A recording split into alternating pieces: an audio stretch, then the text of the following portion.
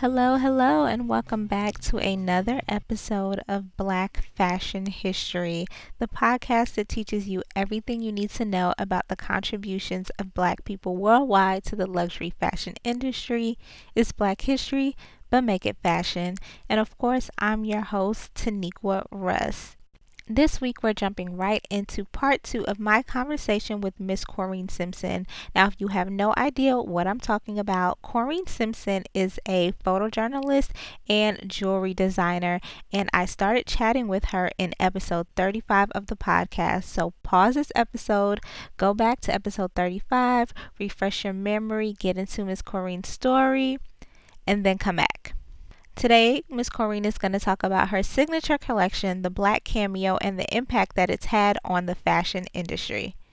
I had already been in Glamour magazine because they heard about her discovering me, and had different press and different stuff like that. And then I used to always sell to the ladies at Essence magazine. I would go to magazines and go in the garment district and go to the offices. I found a new way to hustle. Take my bag. Of course you did. Yeah, and go to the different, and I would say, can I come and show you the ladies in your office my jewelry? I was petrified every time I had to do any of that, but I was forced to do it, Taniqua, because I needed some money. I needed money to support my kids. And when you have children, you have to do what you have to do. And I knew I had this talent, and I knew if people saw my jewelry that they would buy it. And they did.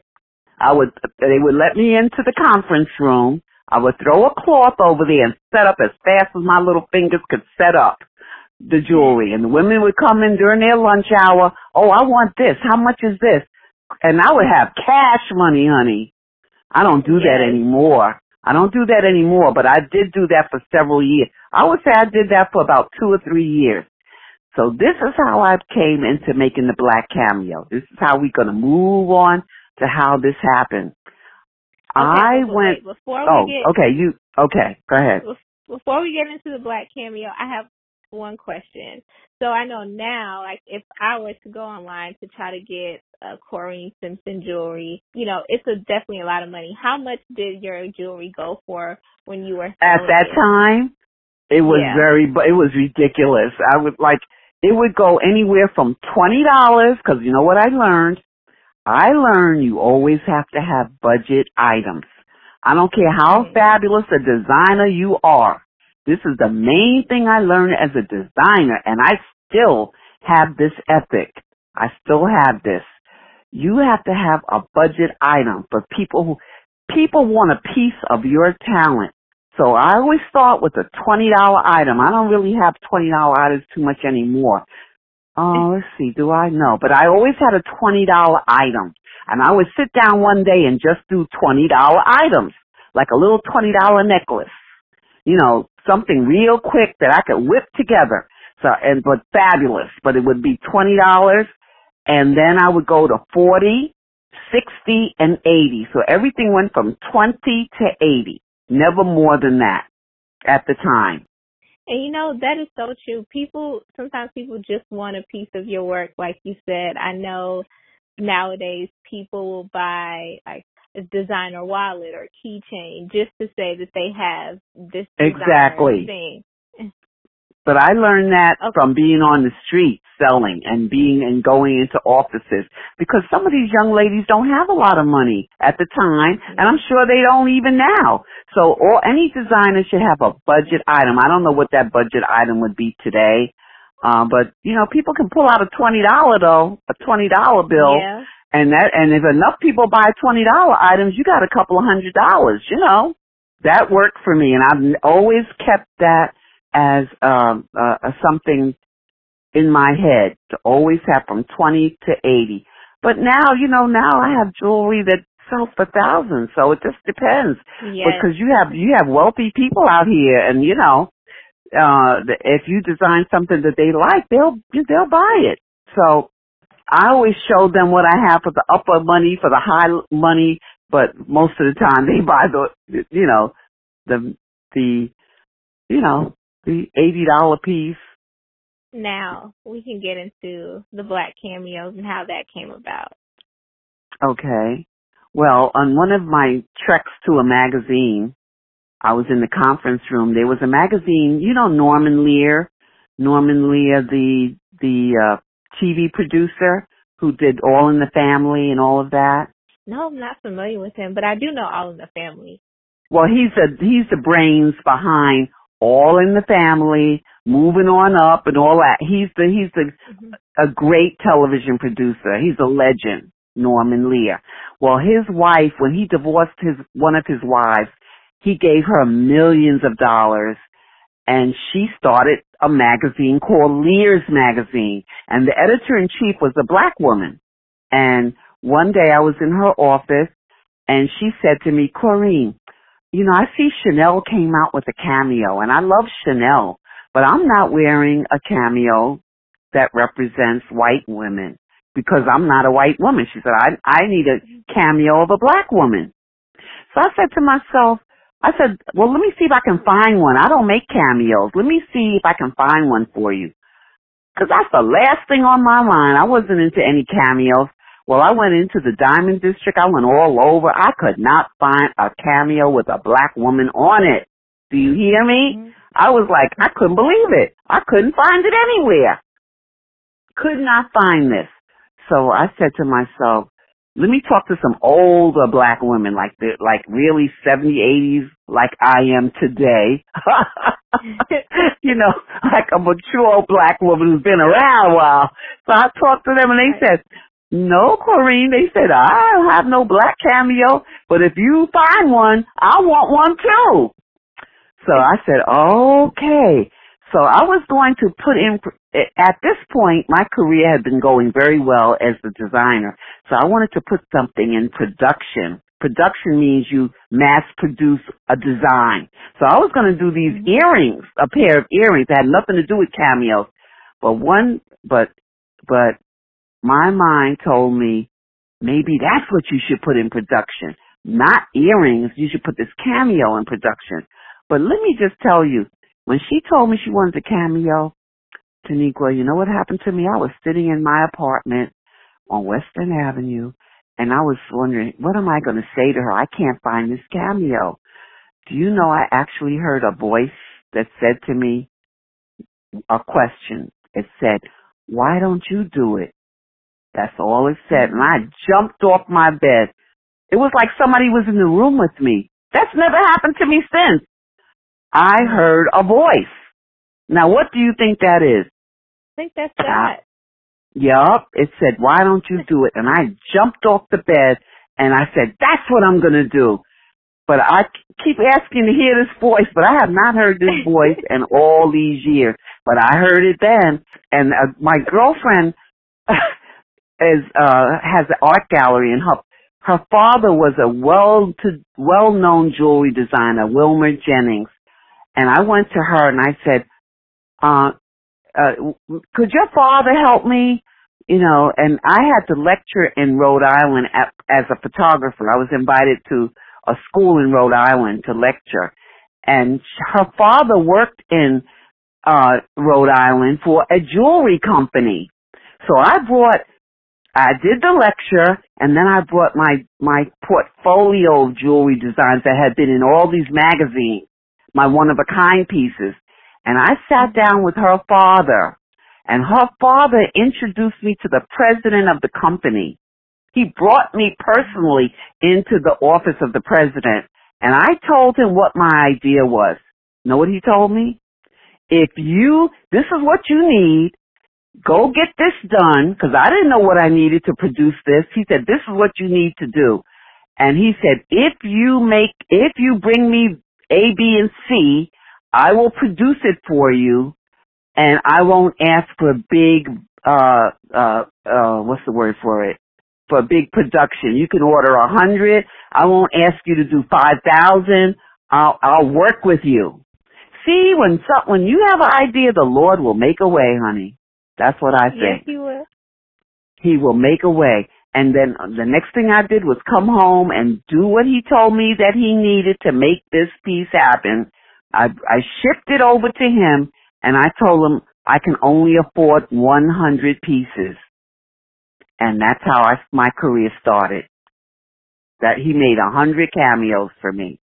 And when those cameos came out, I went to the Studio Museum in Harlem, and I gave them one and told them, would you sell this for me? And they were women lined up around the museum to get this cameo. Oh, wow. Yes. And one thing I learned to do, I gave it to all my high-powered customers as a gift. So I said, please wear this cameo. Diane Carroll got one, different, because Diane Carroll lived on my block. She lived on my block on 89. I lived on 89th and West End. She lived on Riverside Drive in West End. So I gave her one. I gave Josephine Premise, I don't know if you know of her, but she did Brown Sugar and all these. She's a singer, dancer, everything. Haitian, from Haiti.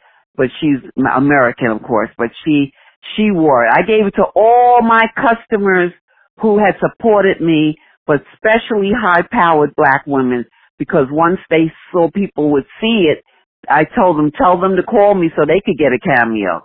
That's how I built my business. I gave 100 cameos away. Whoever's listening to this, they have the Corrine Simpson blueprint. There's a blueprint. Yes, they do. Okay, designers out there. All right.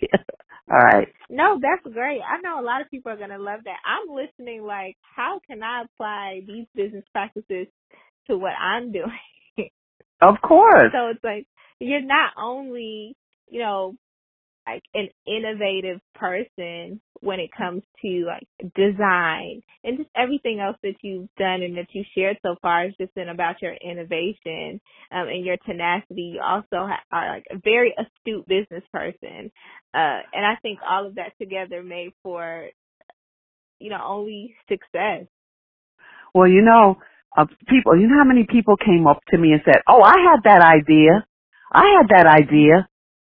But they didn't act on that idea. No one but did. They didn't do it.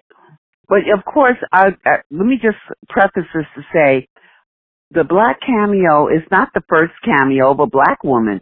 We've had, in Europe, I went to the library and did research, and there were a lot of like cameos from Europe, the cameo Abiel from London, and in the 1800s. So I did my research, but I wanted to do a modern cameo of a modern woman of color.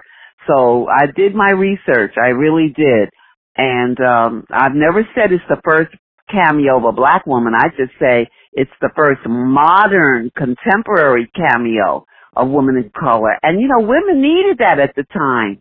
We needed that. Black women needed that.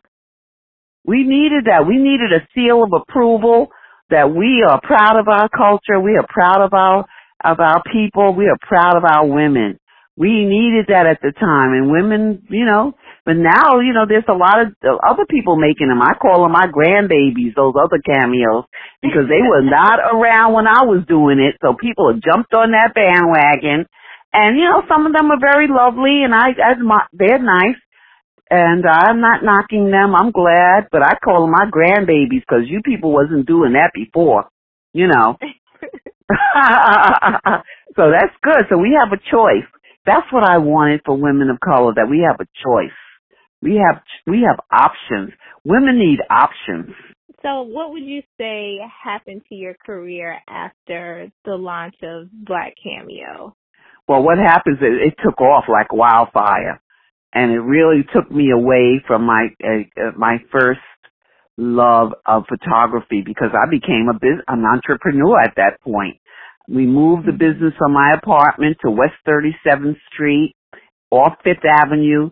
I was one of the first, probably the first black designer on West 37th Street. I was right down the block from Kenneth J. Lane.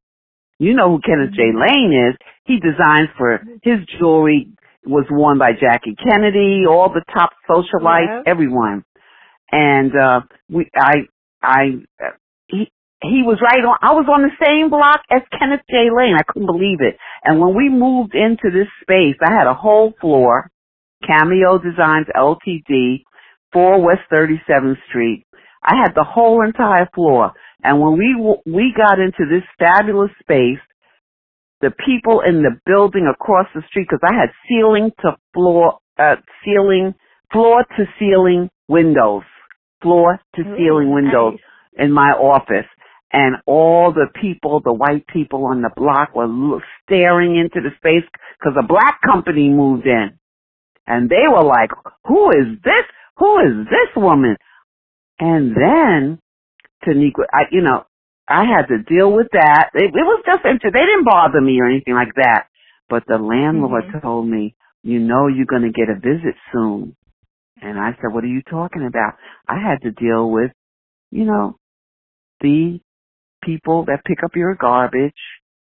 And we know, I had to deal with gangsters in the garment district. If you know what I mean. I do. Okay. So he said, you're going to get a visit soon. So I was ready for them. They came banging on my door with these big gangsters knocking on my door. But I didn't know when they were coming, but they came and they sat down with me in my conference room and told, you're going to have to pay for garbage, the cartage to take your garbage away. And we've analyzed your business. And I told them, you are part of you a family and I have a family. I spoke to them like that. And I said, this is a big moment for me to be on 37th Street, but I don't have a lot of money. Can you please treat me, good and give me a good monthly amount of money? Because I thought they were going to tell me $500 a month to take away my garbage. And I said, how do you know how much garbage I have? They said, well, we know, we've been watching, we know.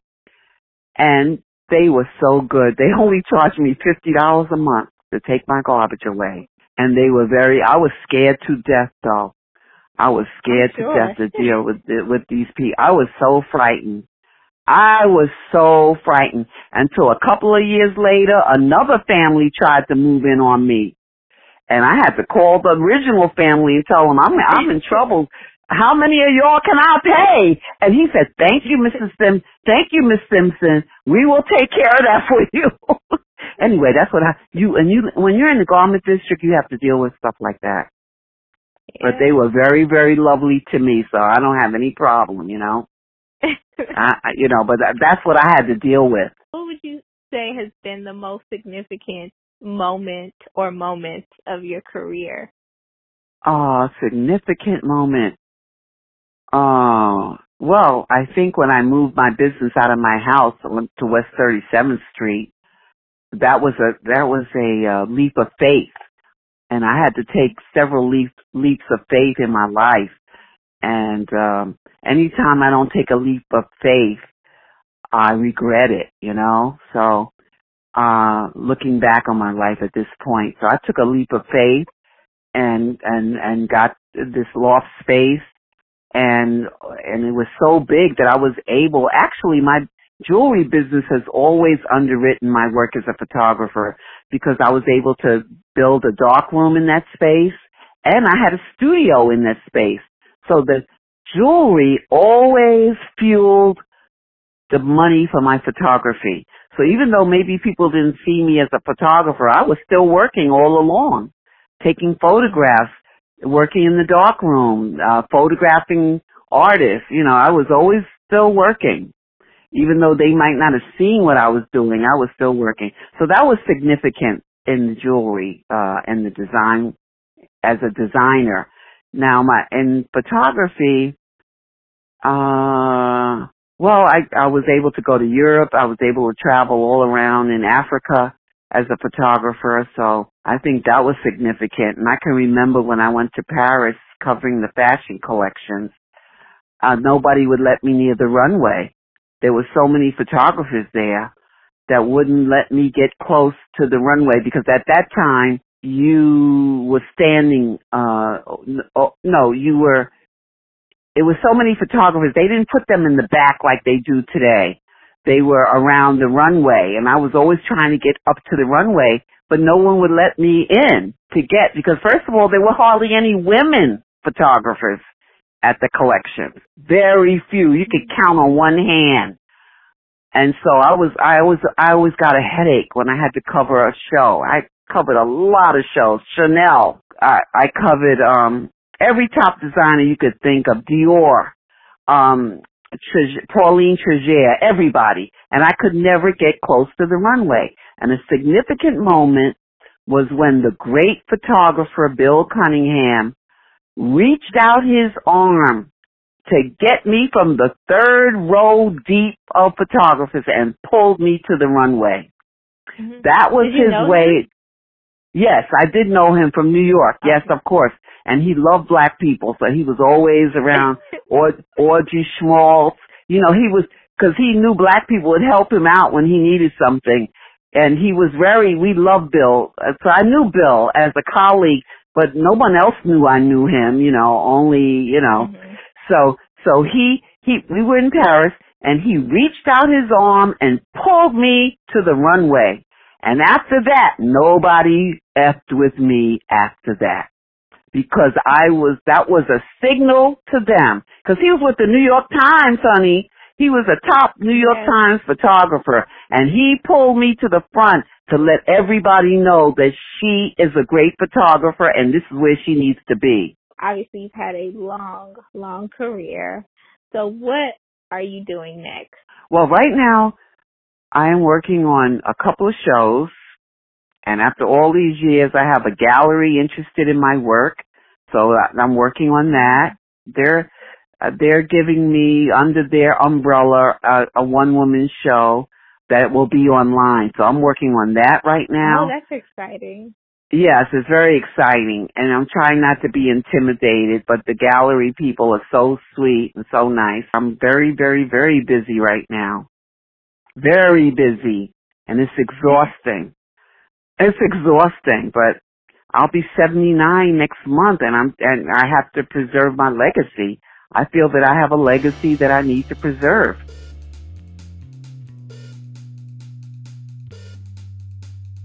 And that's it, guys. Thanks again for joining me for another episode of Black Fashion History. I hope you enjoyed this interview with Corrine Simpson. Isn't she just so interesting? She is an amazing storyteller. She has a great personality. She was so much fun to talk to.